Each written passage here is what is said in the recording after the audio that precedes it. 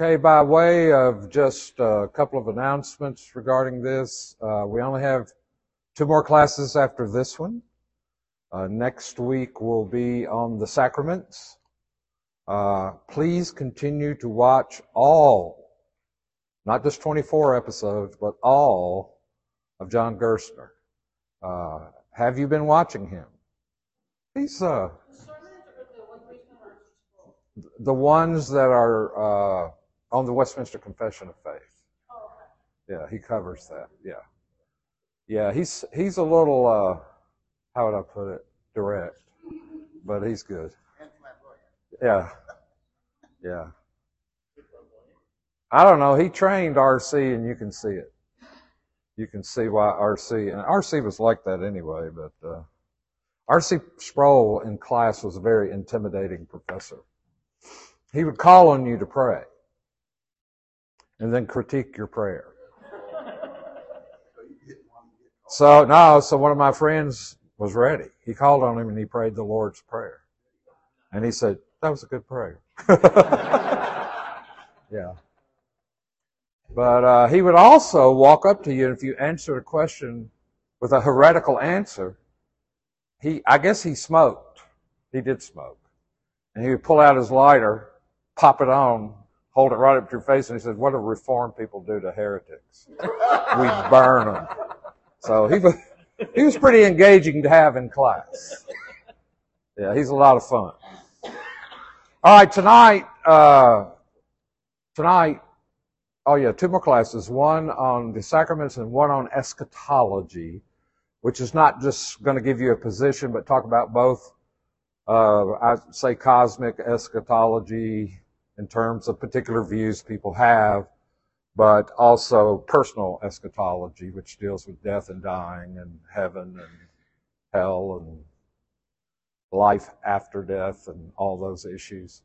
Mark Anderson may be teaching that for me. I'm not sure yet. He hadn't committed with blood, but he has said he'll probably do it because he taught a Sunday school class on it. And it was an excellent Sunday school class. But what I'm asking him to do is to take like 5 classes and compile them. And that's hard to do and feel like you're getting stuff done. All right, so let's open in prayer. Let's pray. Father, we thank you for our time together tonight. We pray it would be profitable for the purpose it's happening, and that is to train and equip all of us to be better servants of your church. I pray for each one of these men who is going through the process of determining where they are in relation to being equipped and ready and able to be an officer, be it deacon or elder. I pray you would make your will clear for them at this time. Pray also you'd give the session wisdom as we examine each candidate and go through that process. And so we pray for your help in Jesus' name. Amen. Tonight we're talking about church polity and church discipline. And part of your handout is just something for you to read on the types.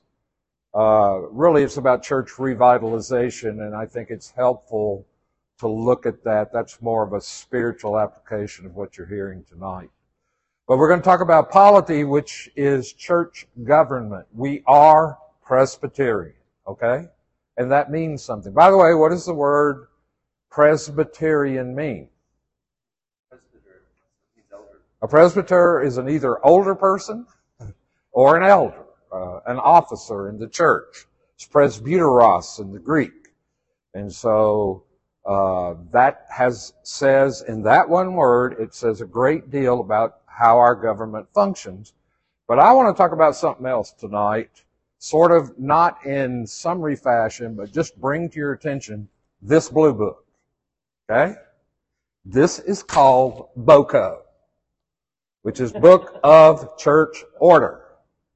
Okay, every pastor, teaching elder, officer in the church will have a copy of BOCO. Any member can have a copy if you want one. If you want to pay for one, we'll be glad to let you buy one. We can't give them to everybody. Not everybody would want one because it basically describes the government and discipline and worship directory and rules for General Assembly of the Presbyterian Church in America. I once had, when I came back to here in 2004, I had a couple of guys in the church who were more Baptistic in their understanding of church government. That is, they were not Presbyterian, nor were they hierarchical. They were more congregational in their understanding. And so they were irritated at the way things were being done and the way I was leading the church. And so they came to me, they actually came to a session meeting and sat down and talked about what they were upset about and why they were upset. And I just went over to the shelf and pulled this off. I said, take this home, read it, look at it. If you see me doing anything out of order with this, let me know. Your expectations of what I'm supposed to be doing are not Presbyterian. I am a Presbyterian. This is a Presbyterian church. This is how we do it. I can't be concerned with whether or not you agree with it or not.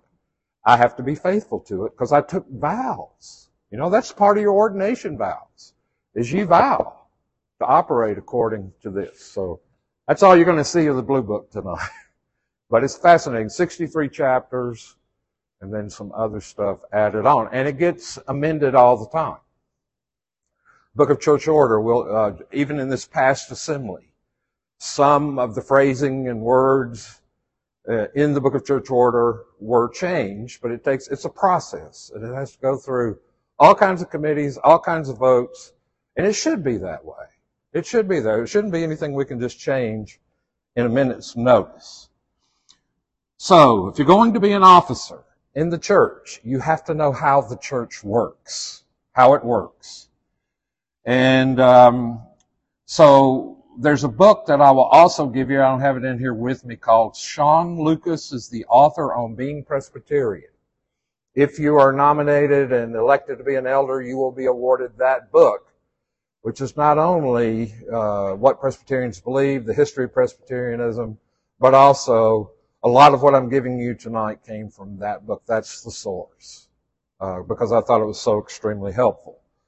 Last I heard of him, he was pastoring a church in Hattiesburg, Mississippi. I don't know if he's still there. He may have moved to Memphis from there. But good guy. Like him a lot. One of the great mysteries and challenges for those who are coming to a PCA church from what I call more Baptistic. You know, what are the three basic forms of church government out there? There's one called hierarchical.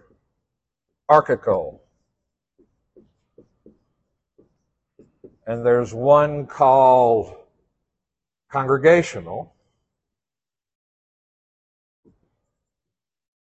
This is going to be on the test, so you better write it down. Test. Yeah. And representative. What is a hierarchical? Can you give me an example of a hierarchical form of church government? Yeah, Roman Catholic Church. Why would we say that? Because they have a top dog, right? There's the Pope, and then there's what? Cardinals? But there's quite a few distinctions. Yeah, but it's more complicated when I'm giving you. But it's a top-down form of government, right? Okay. So I would say Episcopalian has remnants of a hierarchical approach. Even the Methodist Church has a hierarchical form of government. What about congregational? Name me a congregational church. Baptist. That means what? All decisions are made by what? Oh, that was the biggest dread of my life when I was a Baptist preacher. Having congregational meetings. And I just have to tell you, it ends up being the lowest common denominator of everything you do. It never ascends beyond that. And I don't mean to be overly critical, but that was my experience. And there it is. But congregational means that every single decision, every penny spent in the church is voted on by the church every Wednesday night for the rest of your life. And so you gather and you have a prayer meeting. And let's say we were trying to buy a church van. Well, I assigned a couple of people to go do that. They did their work, came back, made a presentation. A guy who I have never seen, sitting in the back, stands up, and I said, "Sir, are you a member here?" "I've been a member for 47 years, he said. And I said, "Well, what?" He said, "I got a brother-in-law who can beat that price." It took us 2 years to buy a van, and we needed it today. It was so bureaucratic, and it was just so, I don't want to ever go back to that. That's the kiss of death. And then what is the representative form of government? Yeah. We elect, vote on both teaching elder, ruling elders, deacons. You elect your officers, and their responsibility is to represent you. It's pretty much, with some exceptions, the pattern of our republic in the country. And some Presbyterians worked on the original documents. They signed their name really big. But they did. So that's what Presbyterianism is. Now, people coming into our church from other denominations sometimes wonder why they don't get to vote more, why we don't have more congregational meetings. And the reason is we have a different form of government than them. And so when you join the PCA, it might seem a little strange if you've never been in this kind of polity or church government. There is, however, a method to the madness. Yeah. Oh, okay, you're stretching. Yeah. I saw that hand, Billy Graham said.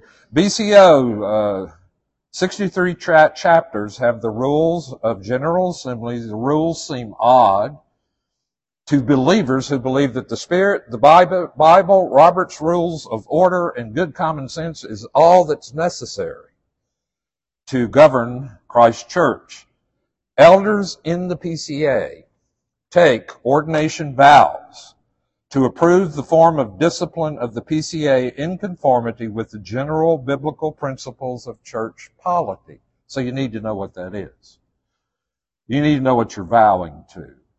Since all agree the same rules, or to the same rules, that will most of the time ensure discipline and order and will be fairly consistent.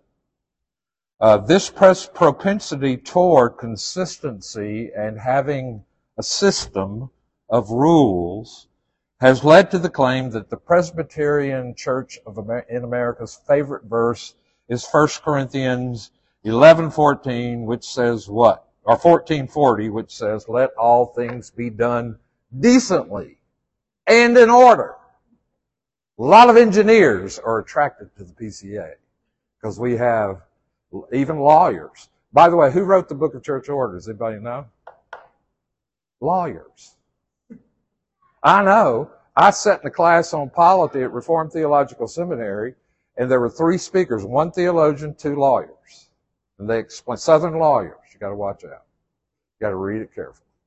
But no, it's a good system. It's a good system for unity and at least some kind of uniformity in the way we approach things. So discipline and order should be fairly consistent.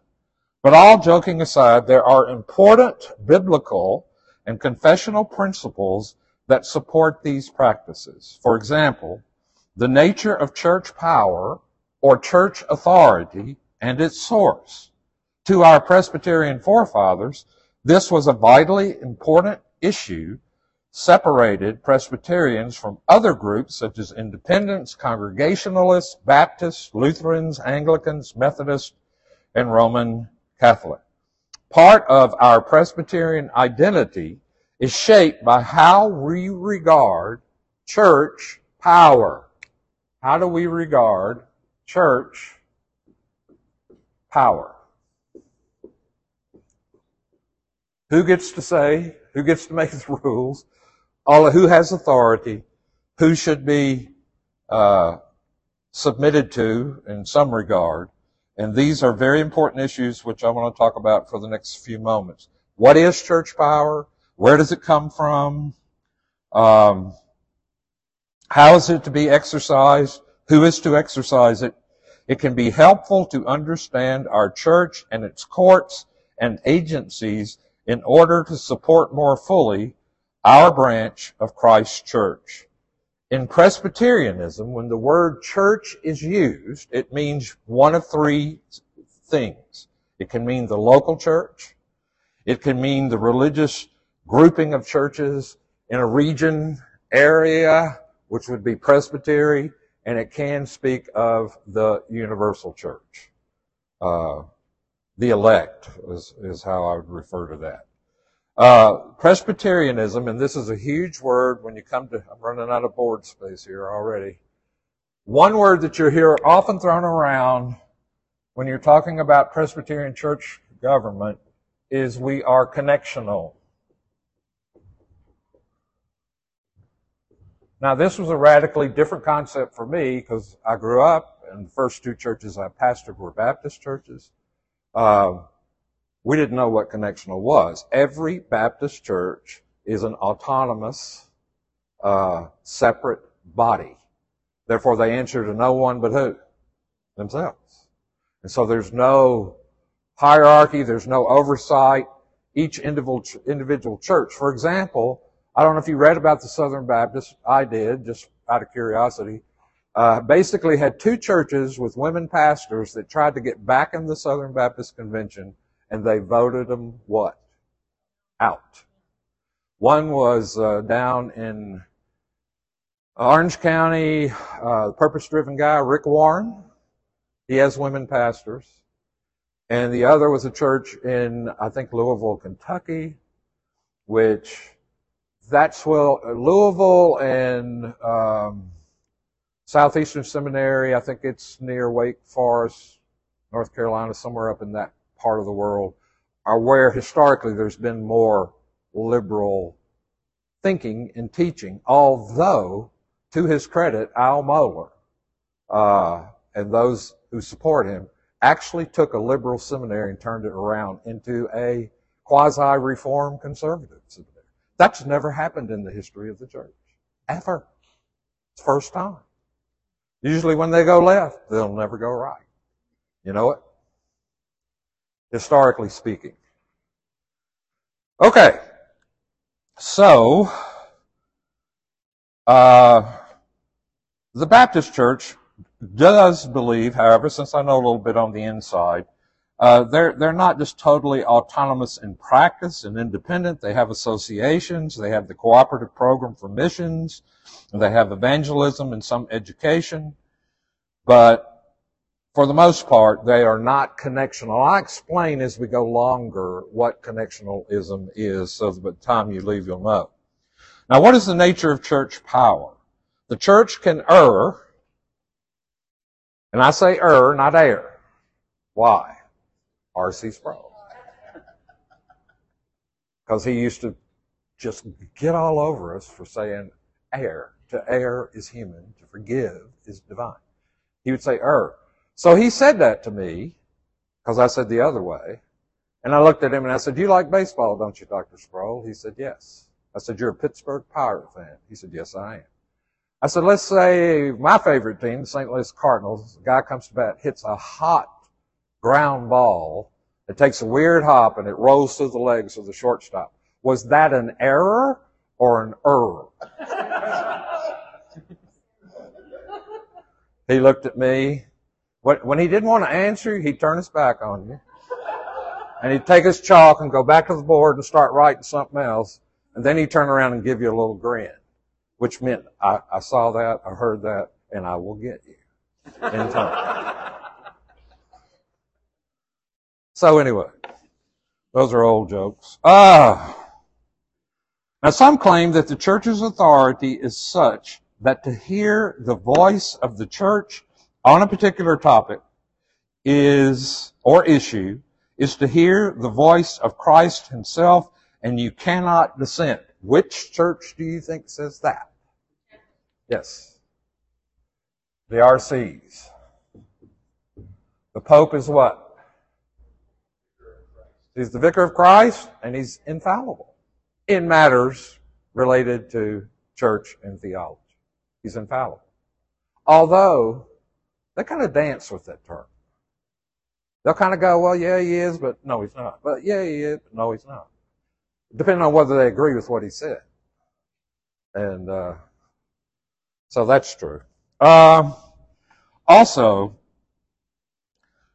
the Pope, the Magisterium, and others constitute that view. The church has no real authority, no legitimate power, merely a voluntary association. That would be more of the congregational view. In other words, they view themselves as a voluntary association that by your own, quote, free will, you join it and you can leave it, and you are not subject to its authority ever to discipline you. Like you will never see church discipline hardly ever practiced in a congregational church. Why? They don't have the authority to do it. In other words, if they want to tell you, we want to deal with you on an issue of church discipline, you'll just move and go to the Second Baptist Church down the street, right? And they'll be happy to have you, knowing that there was trouble. So there's that kind of view of power. The voluntary association in which individual Christians governed by the Christ Spirit agree to participate in a body of believers for the purpose of mutual encouragement and edification. The church as an institution has no real power except what is agreed upon by the members themselves. Some receive no members and view themselves as a service organization. I guess like the Lions Club or something like that, which I like the Lions Club. I had a blind brother and they provided him a dog. They bought him canes. I'm all for the Lions Club. But a church is not the Lions Club. It's something different. And so both of these are rather any attempt at discipline and doctrine, and an individual can declare the church null and void, that is congregational churches, leave the voluntary association, be received into another fellowship without any ramifications. Both views, Roman Catholic and the more Baptistic view, have a kernel of truth. The church does have an authority, a submissive authority to declare what Christ has said in His Word about doctrine and ordinances and discipline, and has authority to require obedience of its members to the extent that they declaration of its members agrees with God's Word.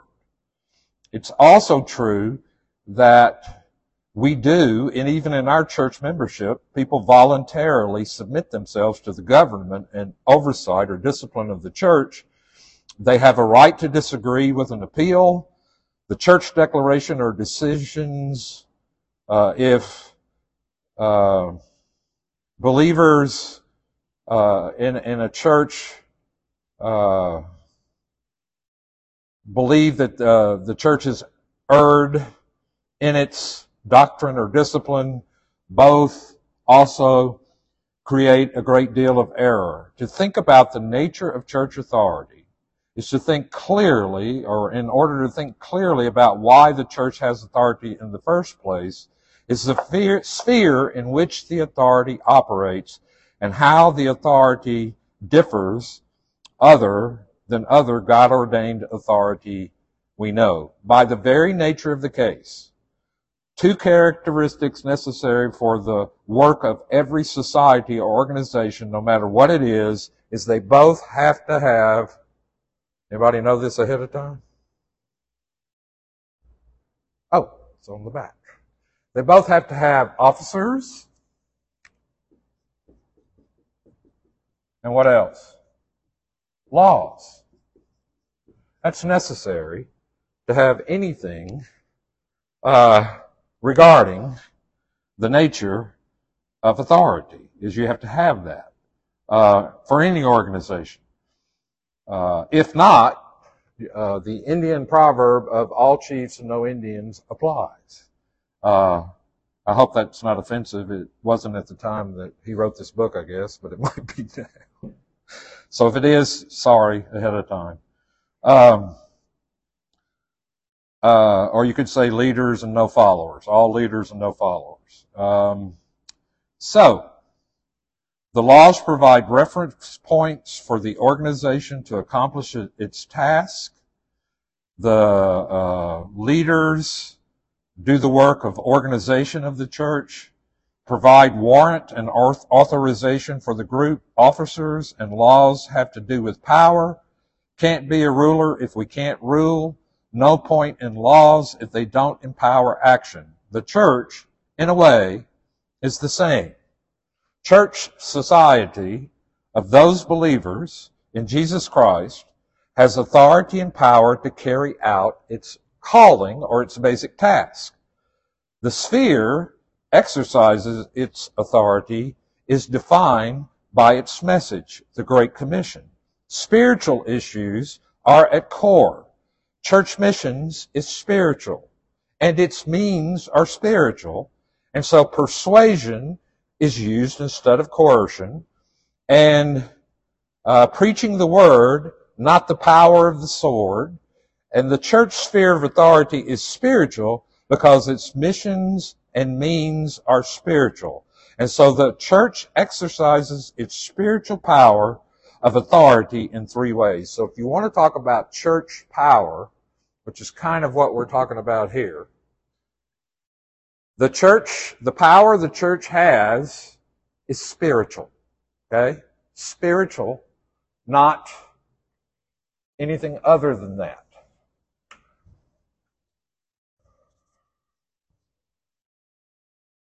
Now, there are three things that I want to get to you that are important in terms of remembering how the church exercises spiritual power. So, number one, doctrine.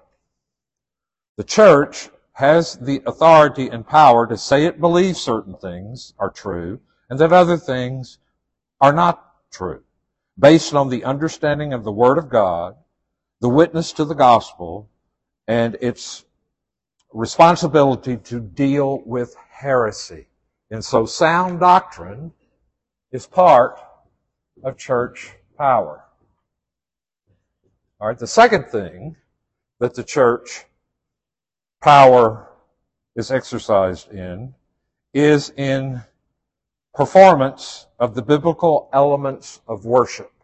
The biblical elements of worship. Now, I have planted 2 churches in my life. One here, this one, and one in Louisiana. And do you know what my goal was for the first year after we started? To have 52 worship services in a row. Show up. I had a really good friend that planted a church in the military in Valdosta, Georgia. It was some military base. And he said the third Sunday after he started, he got up and it was his family and him and nobody else there. I mean, that's a little discouraging when you think. But everybody else was involved in some military training thing, and that was most of his people.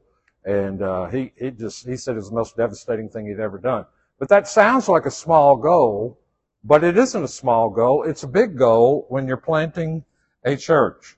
And so, to form the biblical elements of worship, to administer the sacraments, to determine the occasion of worship, the requirements of officers, members, and all of that are part of the church exercising its spiritual power. And then the third one is, can you guess? Discipline. Which we will talk about in a little bit. We're making good time right now.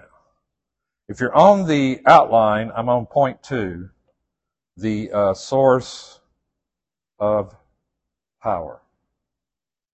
Well, no, I'm not. I'm on spiritual power, point D, under 1. So the church involves itself in discipline, that is to call erring members back from patterns of sin using the biblical means of admonition, censure, excommunication, power to restore. Anytime anybody says church discipline, what does everybody think about? Excommunication. You do realize that is the absolute last thing. You're there. What is the, well, I'm stepping ahead. But your goal in church discipline is restoration, okay. And the only thing that can stop that is what's called contumacy, which I'll talk about in a moment. All right. So, not only the church has the means, biblical means for admonition, censure, excommunication, the power to restore to good standing. The church power is exclusively spiritual through the gospel. Church power exclusively is not to be confused with the power of the state. The church is not to usurp the power of the state, nor is the state to usurp the power of the church. State has power delegated by God, Romans 13, 1-7. Jesus distinguished church power and state power, church authority, and different kinds of state authority. He says his kingdom or rule is not of this world. And so there's a commitment to handle or conclude nothing but that which is ecclesiastical, not to intermeddle with civil affairs which concern the commonwealth. And so, again, our power is spiritual. Now, were most of you here during COVID? Probably not. COVID was a nice dance to do, wasn't it? There are a lot of upset people. Even if you said this or said that, there's always somebody mad. We had one person leave the church because early on in COVID, nobody knew what was going on. You tend to get judged, after the fact. Like we all know what we know now. We did not know that then. And so we were requesting that when people came to church, they wear a mask during the service. This person refused to wear a mask. I asked one of the deacons to go and ask the man to wear the white mask. He got up and left. Never came back. And eventually died of COVID, which is terrible. Breaks my heart. I really liked the guy too. I mean, he wasn't an enemy or anything. He just wasn't going to be told that he had to do that. But that was a tough dance to do when the governor is telling you the church has got to be what? Shut down. We did it for 6 Sundays. We actually ran a service with about 10 or 12 people here on Facebook. And then the minute they gave us 50 could attend a service, we would have an early 8 o'clock service and then have a, I believe, 9:30 service or something like that, both on Facebook, or maybe it was the regular 10:30 service. We had an 8 o'clock service and a 10:30 service, which we allowed 50 people in per time, trying to submit to the order of the state. Now, some people said, you don't do anything the state tells you to do. Well, you need to read Romans 13 and tell me that, because it specifically says. By the way, when Paul writes Romans 13, he's writing to people in Rome. Was that a government in favor of the church? No. You got to remember that. It was hostile to the church. Nero used Christians as torches, as you know, and fed them to the lions in the Colosseum. So, there's a distinction there. Now, the church's commitment is not to involve itself in temporal affairs, is a recognition that the church's sphere of power, mission, and nature are spiritual in nature and are different than the state. All right. Now, what's the source of church power? Neither itself as an institution, nor a combination of individuals within it that possess spiritual power. The Lord Jesus Christ grants power, purpose, and more, follows His, based on the confession of faith in Him, and gather together as a new community that He is forming, baptizing, teaching the promises, and enjoying the continuing presence of Jesus. Jesus is the only head of the church. That comes from the Westminster Confession of Faith. Within the province of the church, the Lord Jesus Christ is the only teacher, lawgiver, and judge. If doctrine is taught, it is taught because He has revealed If ordinances are administered, they are administered in His name because they are His. If government is established and exercised, it is through His appointment and authority. If saving grace is dispensed, it is dispensed through the virtue and power of His Spirit. If a blessing is communicated, it is because He blesses. So obviously, the source of church power is none other than our Lord Jesus. He is the head of the church. Christ alone can bind our conscience and require submission because He is Lord, free from the doctrine and commandments of men, contrary to the Word of God. Jesus, as head of church, is the source of all its authority, and we alone, or He alone, Jesus alone, can bind our conscience by His Word. And so the ultimate authority in any church is and ought to be, and the source of all authority, is the Lord Jesus Christ. Now let's talk quickly about the laws and limits of church power. The Word of God regulates the use of power granted by Christ. The will of God expressed in Holy Scripture. The Bible, however, does not contain the Book of Church Order, the Confession of Faith, the Catechisms, a directory of worship. However, the church is not left without direction. There are plenty of principles to teach us how to order church government, worship, and discipline. Elements and circumstances are always important as well. You'll see that more in the confession, clearly laid down.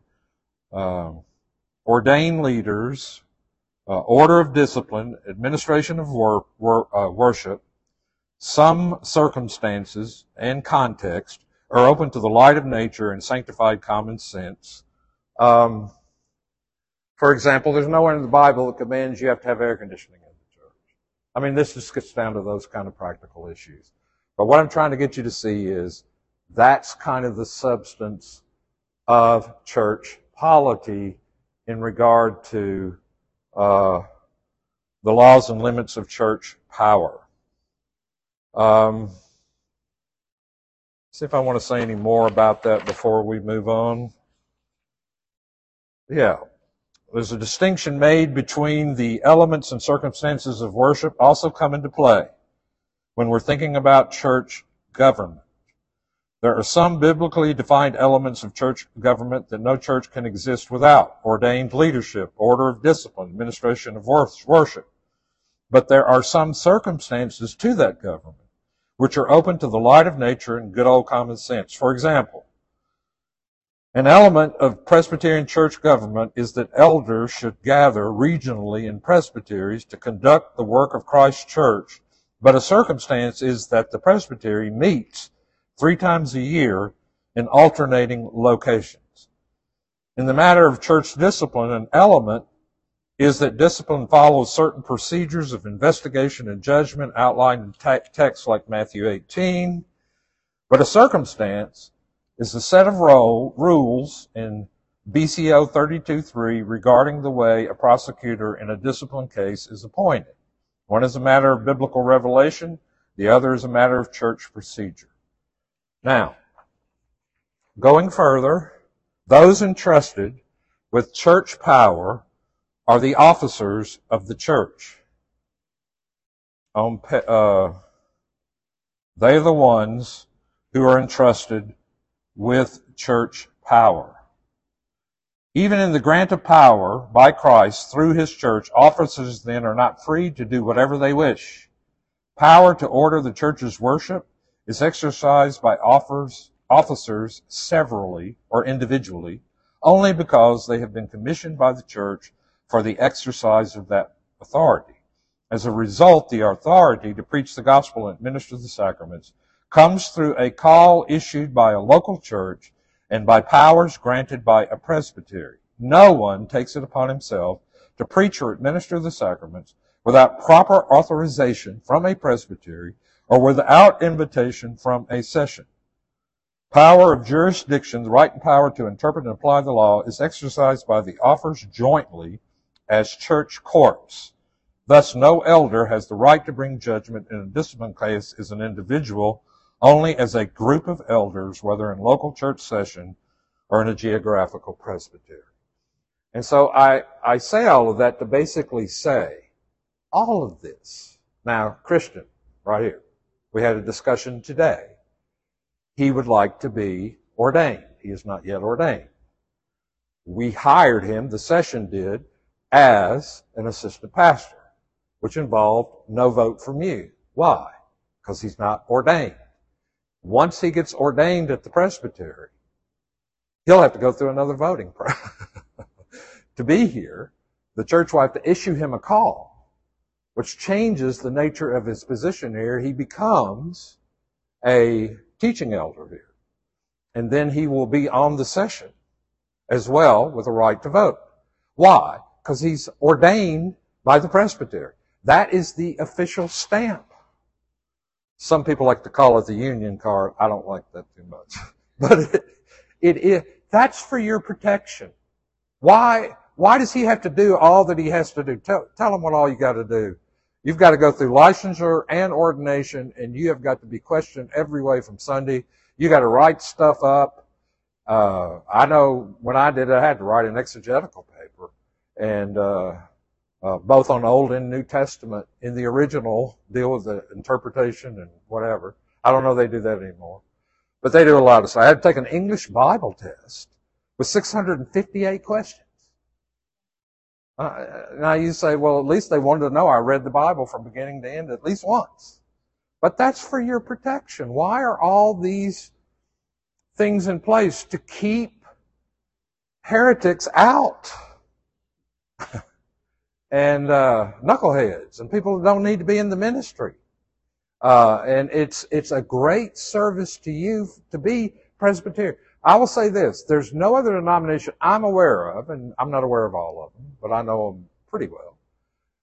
There's no other denomination I know that better functions on paper than this denomination. The only thing wrong with it is people, which is why there's always trouble, right? But it's a good system for protecting you. If you have a problem, you got somewhere to go. You got someone to appeal to. You go to the session with a concern or a problem and you do not feel like you got an answer, then you can appeal, right? And then you can go to the presbytery and go to the presbytery and they have a committee investigate your situation and the complaint you're making. Then if you're not satisfied with that, you can take it to the General Assembly and you can put on you can get you a protest board with that's what I always notice when I go to the General Assembly. Is there guys walking out in front of the assembly with a protest, and on the board are what they're protesting. They write it down. And, I mean, we don't push them around or anything. We just watch them go by. But you have somewhere to go. You got a problem with me or something I teach, you can take it to the session. If you're not satisfied with that, in other words, you have recourse. There's really no good, compelling reason for anybody to ever leave a church for getting mad about something. You have recourse. You have somewhere to go. You have somebody to talk to who oversees you, who's responsible for you. But what a great system to protect you. If you don't know you need protecting, you do. So do I. I'm so glad I have people I answer to. I am not a member of this church. Christian will be, then he won't be once he's ordained. I'm a member of Presbyterian, okay? That's my church, so to speak. And I am accountable to all those guys in Presbyterian.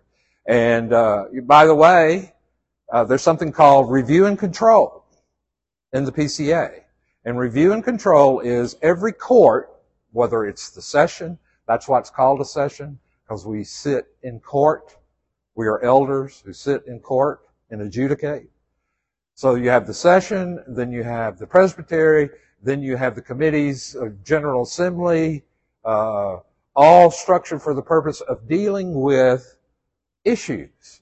And so there's a review and control. Like Ed Kelly, tell them, you send in our minutes how often? Once a year. Yes, they do. They critique our minutes. I said, you don't know Ed Kelly. Because he doesn't miss nothing or anything. But he's a great clerk, by the way. If he quits, I don't know what I'll do. I'll just have to point another one, I guess. But don't quit. Oh, he's better than that at other stuff, too. But the whole thing that I'm trying to communicate to you is that somebody's always looking over the shoulder of somebody else. Why?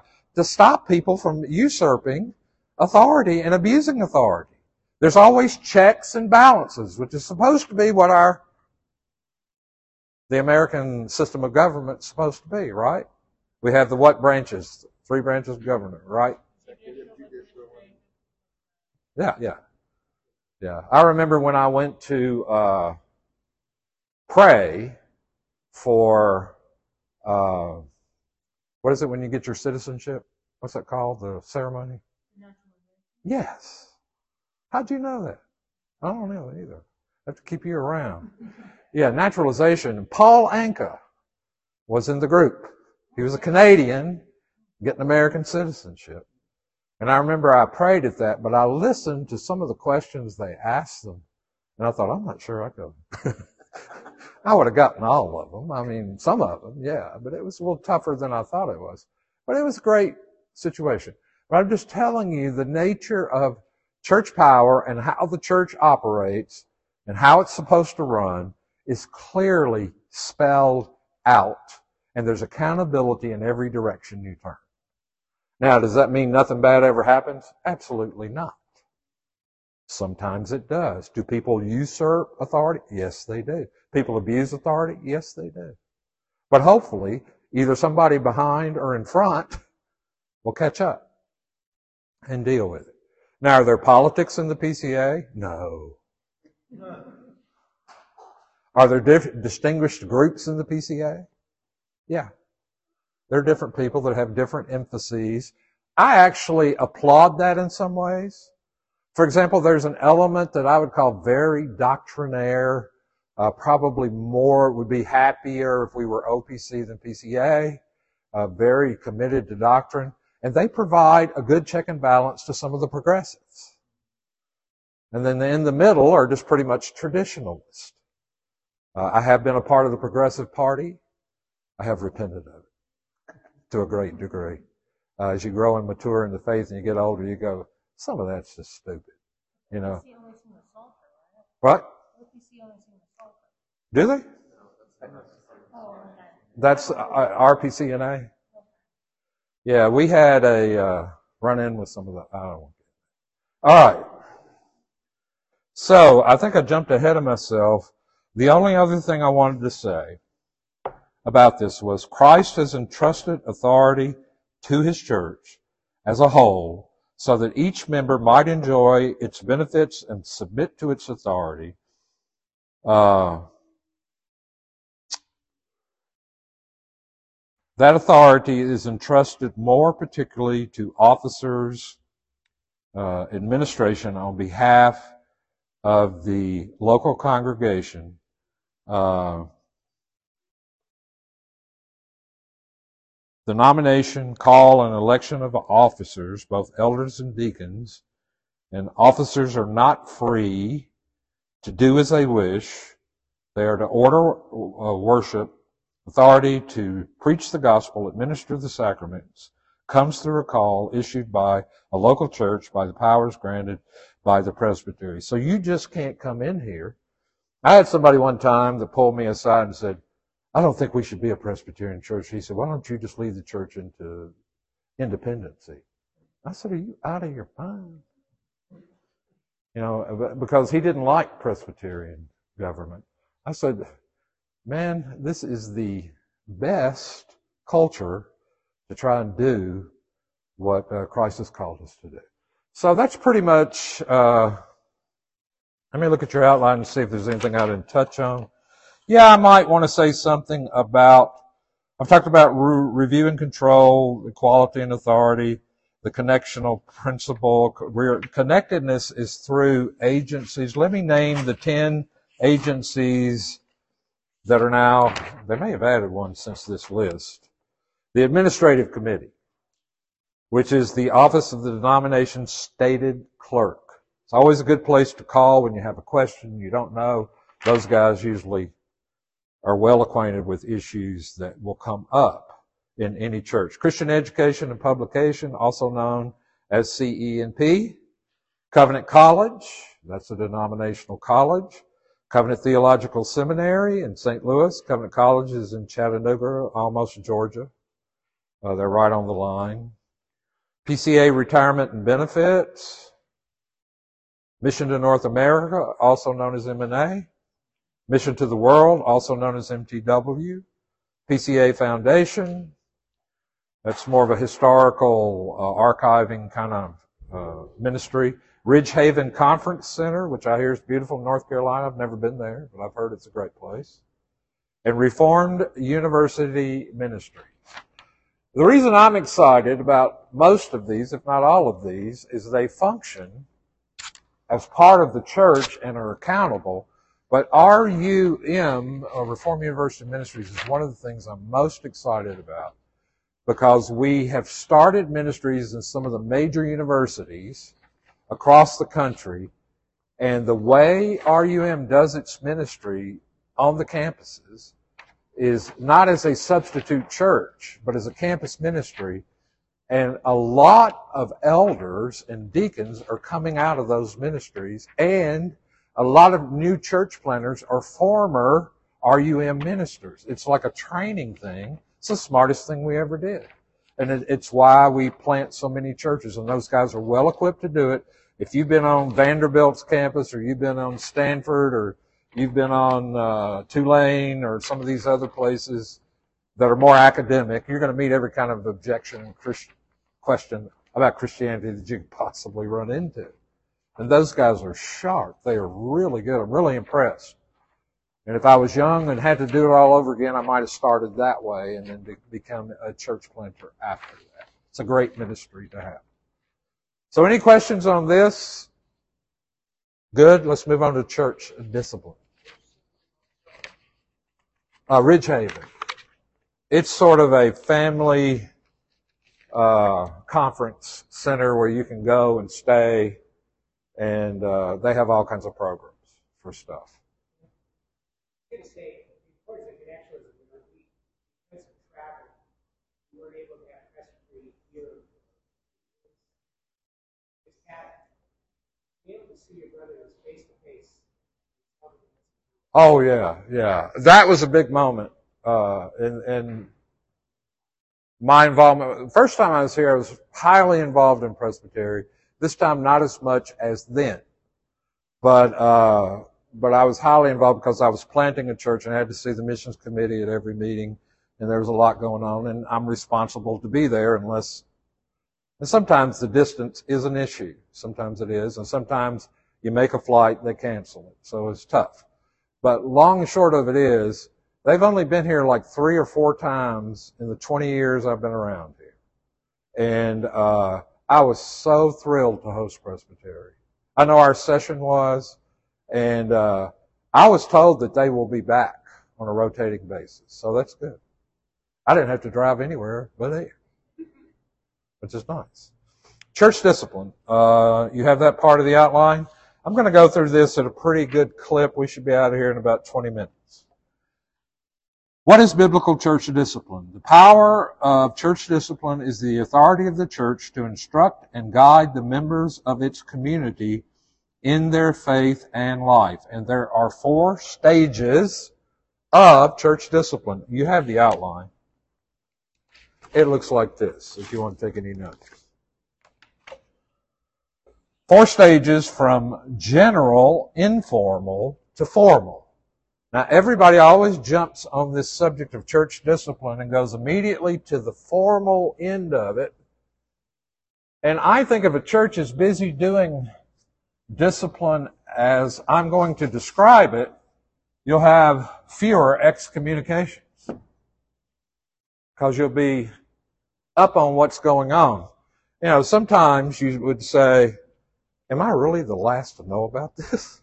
And often, as a pastor, you'd be surprised. How often? I don't know what you know. You know a lot more about stuff than I do that's going on. Because nobody wants to tell me unless they're at the point where they want to repent and whatever. but it's important to do. First, the 4 stages of discipline. First, self-discipline. That's informal. Stage 1 of church discipline is mentioned in Galatians 5:23. Egrakataya, often translated self-control, is the new authority a believer receives from the Holy Spirit over his or her own self.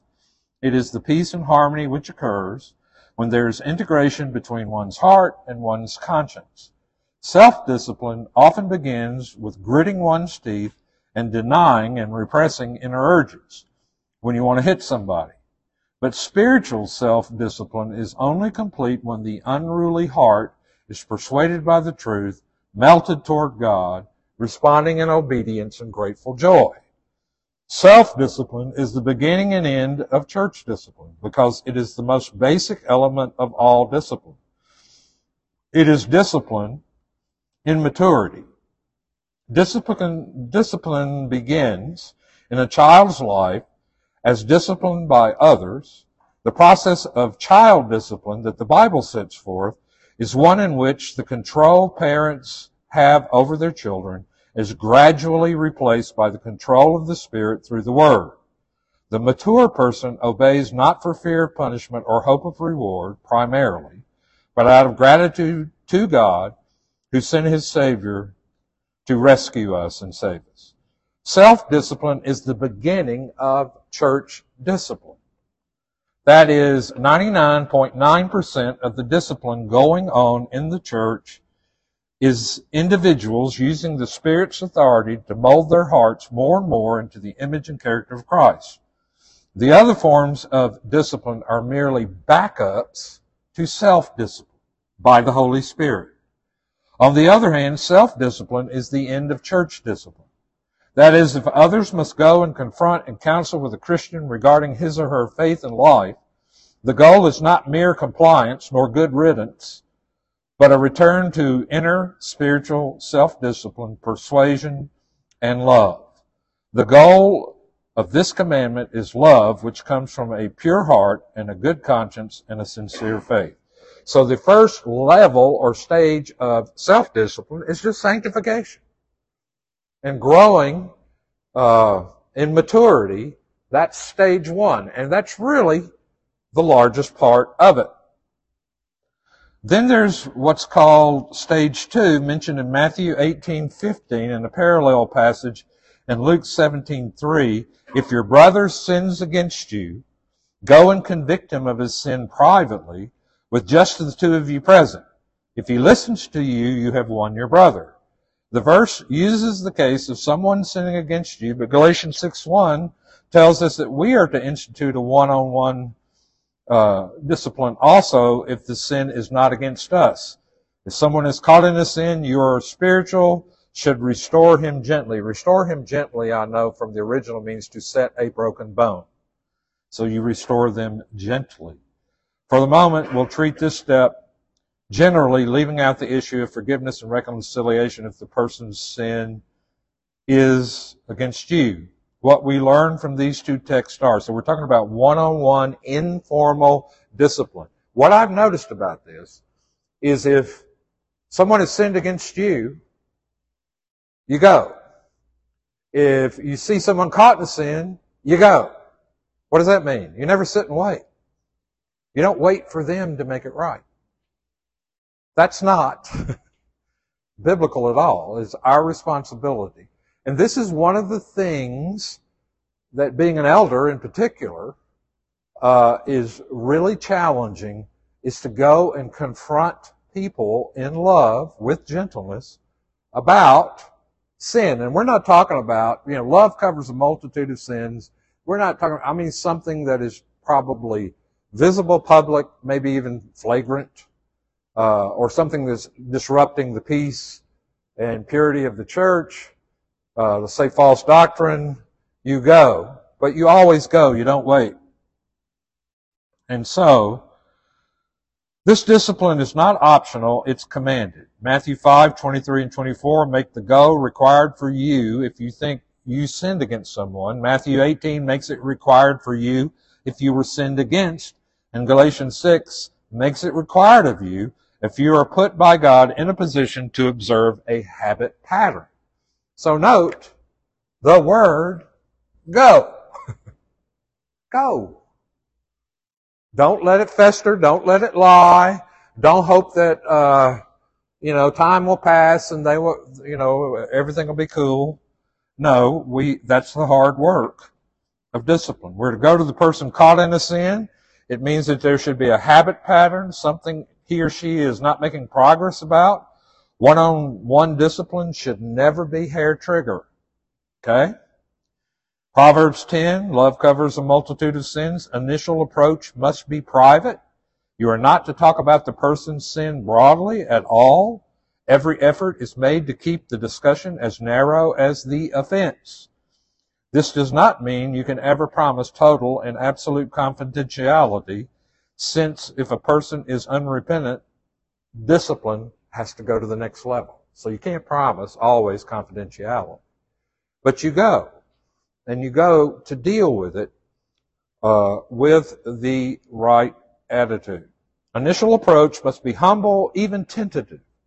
Luke 17:3 actually says, approach your brother and sister and rebuke him tentatively. So far as I can say, or as I can tell, this is wrong, but I'm ready to be corrected by you if I'm misunderstanding it. That's sort of tentative. But you have to deal with these things in the church. I remember we had a revival in the Baptist church, and of course, everybody gets really emotional and really jacked up, but also really emotional. They're laughing one minute, praising God the next, and crying the next.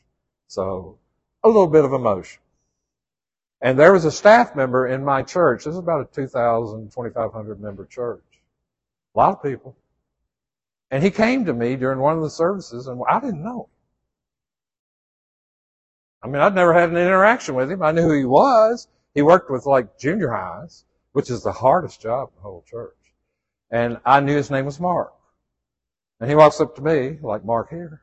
He looks at me and he says, God has convicted me that I need to come and tell you that I don't like your personality.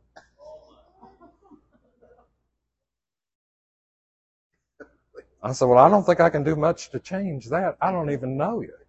I said, I'll be happy to forgive or confess sin, but I don't know if having my personality is a sin. Maybe it is. Maybe the air I breathe just really bothers you. Or I have a tick or something you don't like. But I just thought that was the weirdest thing. And, of course, the rest of the night I'm sitting there thinking, well, what did I do? What is it? And finally I talked to another staff member. He said, oh, he just doesn't like you because his wife thinks you're cute. I was single at the time. Okay, I was single. I was not married. And that was why he didn't like me. But he didn't tell me that. He told me he didn't like my personality. He did. All in being godly, you know. I hate when people lie when they're being godly. Because they're not. Okay, so the purpose of the approach is always restoration or reconciliation. Restore him. Galatians 6, you have won your brother. Matthew 18, a simple apology is not all that is the goal. You want a relationship reestablished if possible. On the one hand, trust can only be rebuilt gradually, and neither party must insist that reconciliation means an immediate restoration of the same intimacy and trust that existed before. But on the other hand, a expression of apology accompanied by a complete break in personal relations, a coldness and a distance, is never allowed by Scripture. So you just have to be sensitive. You have to use some sensitivity. And you have to realize that if somebody has deeply wounded you in the worst possible way, you're not going to be ready to jump right back into an intimate relationship with somebody that's done that to you. It's going to take a little time, patience, and healing. Mark 11:25 says, when you stand praying, if you hold anything against anyone, forgive him, so that your Father in heaven may forgive your sins. Luke 17, if your brother sins, rebuke him tentatively. If he repents, forgive him. Is there a contradiction here? No. Complete forgiveness and reconciliation occurs when you grant three things.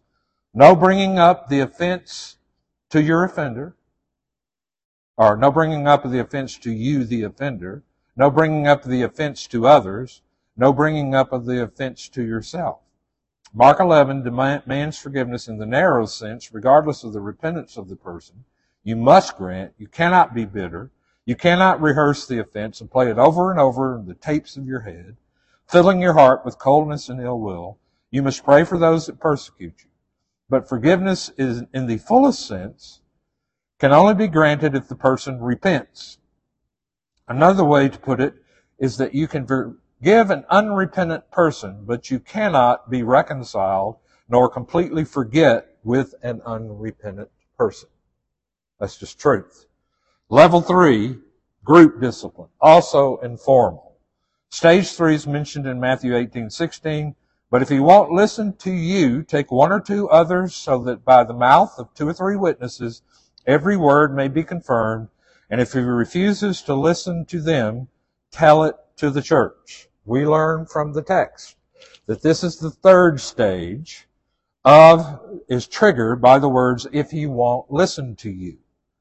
There's always the trigger for the next stage. If a person won't listen to the Holy Spirit alone, you talk to him. If he won't listen to you, get a small group to talk to him, and so on. This shows that you stay in a stage until you are sure the refusal to listen is genuine and solid. By the way, you never race through discipline. It takes time. Often I've heard it said, I think since I've been back to Spring Meadows, we have excommunicated 3 people. 3 people. And that's almost 19 years. 3 people.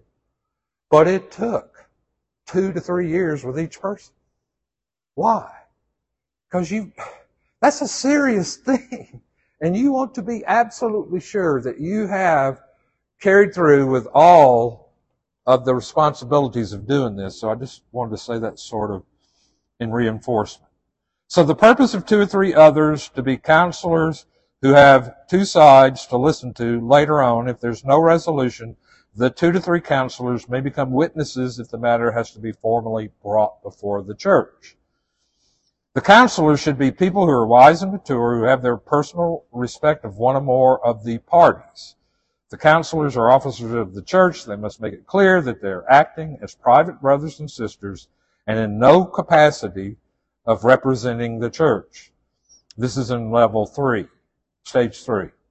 Before going, the counselors should not do much talking to the complaining party that recruited them to avoid gossip and talking a brother down behind his back. Every effort should be made to tell the alleged offender that the counselors are not there to gang up on him or her, and should mention that they have not allowed negative discussion to go on before the appointment. When the counselors meet with the 2 parties, a good procedure could be first to listen to the complaining party who feels that the alleged offender is in the wrong. Be sure that the complainant has a real motive of concern for the alleged offender and is really going about things in a way that leads to restoration of fellowship. Look for the unsubstantiated accusation and harsh tone. Gently rebuke the complaining party if they are present. If the complaining party really does not have much evidence or substantiation, cite 1 Corinthians 13, love thinks no evil, that is, gives the benefit of the doubt. Urge the complaining party to drop the accusation. Urge both parties to forgive for indiscretions. If the complaining party is cogent and concerned and the evidence is there, listen to the alleged offender, seeking to get him to respond to the complaining party as much as possible. We're getting close to the end, so this gets a little deep. To distinguish real offenses from mere misunderstandings, clear the misunderstandings so the substantial issues can be focused upon. If there's really been an offense, seek to counsel with the alleged offender with how to rectify his or her behavior and attitude. Urge repentance, forgiveness, and whatever is required biblically if one or both parties will not accept the counselor's decision. and the unreconciled relationship and the wrong behavior continues, the counselors should try for a time to bring the persons around. When that fails, they can tell it to the church. And then finally, number 4 is stage 4, which is formal church discipline. Finally, official discipline occurs. It is formal. The church officially deals with the offending sister or brother. Jesus' statement, tell it to the church, gives us fewer specifics about this stage of discipline than any others. As a result, there are a lot of differences of opinions about what should be done here than any other area. For the purposes of ministry, I'll give you 5 things that are possible to do if it arrives at telling it to the church. Number 1, if offense is public scandal, discipline can and must start at this level. 1 Corinthians 5:1 is the quote. A person's offense must be told only to the church. Worship services in which there are plenty of non-Christians who are present are not the place for the discussion of offenses and discipline.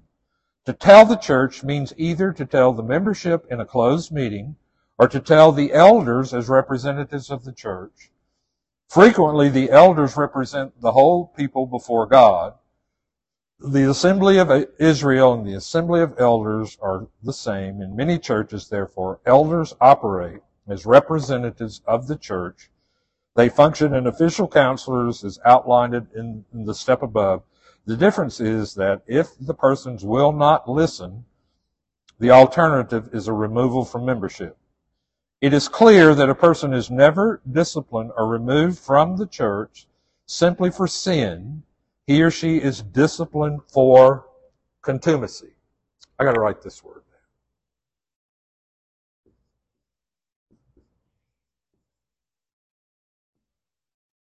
Anybody know what that word means?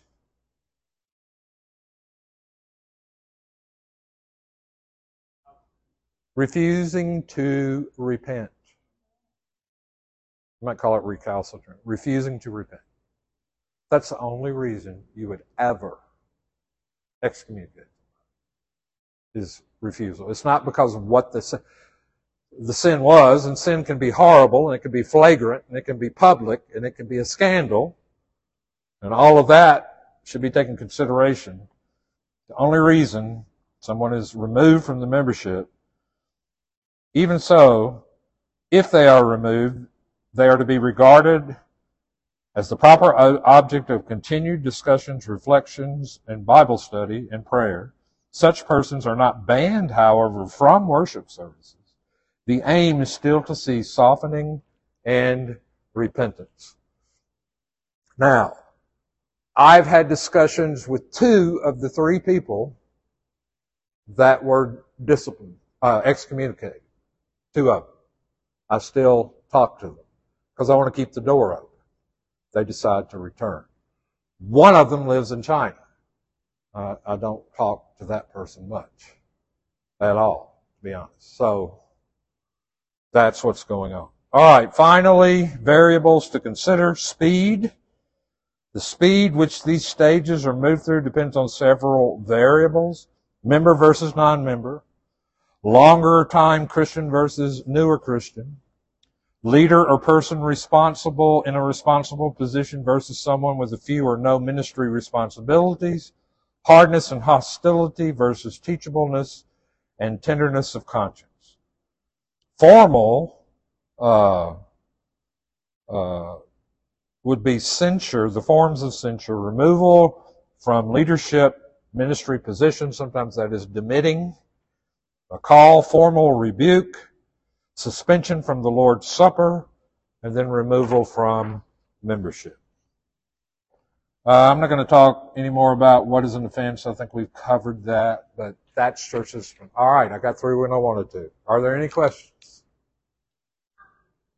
You got one? Yeah, I know. It's about like watching paint dry, isn't it? All right, or let us turn brown. That's not fun either. So, any questions?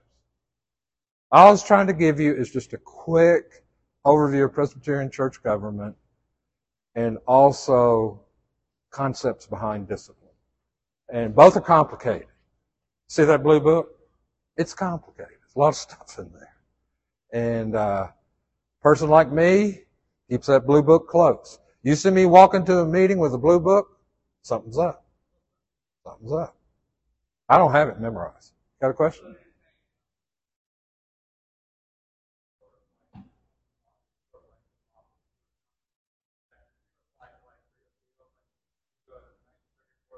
Oh, yeah. You can appeal stuff. Yes, you can. Some hire lawyers and try to sue you for defamation. That's why when we do the membership questions, we ask them the fifth question, which is, do you submit to the government and discipline of the church? And if they say yes in front of you, we can't be sued. They have submitted themselves to that government. Yeah.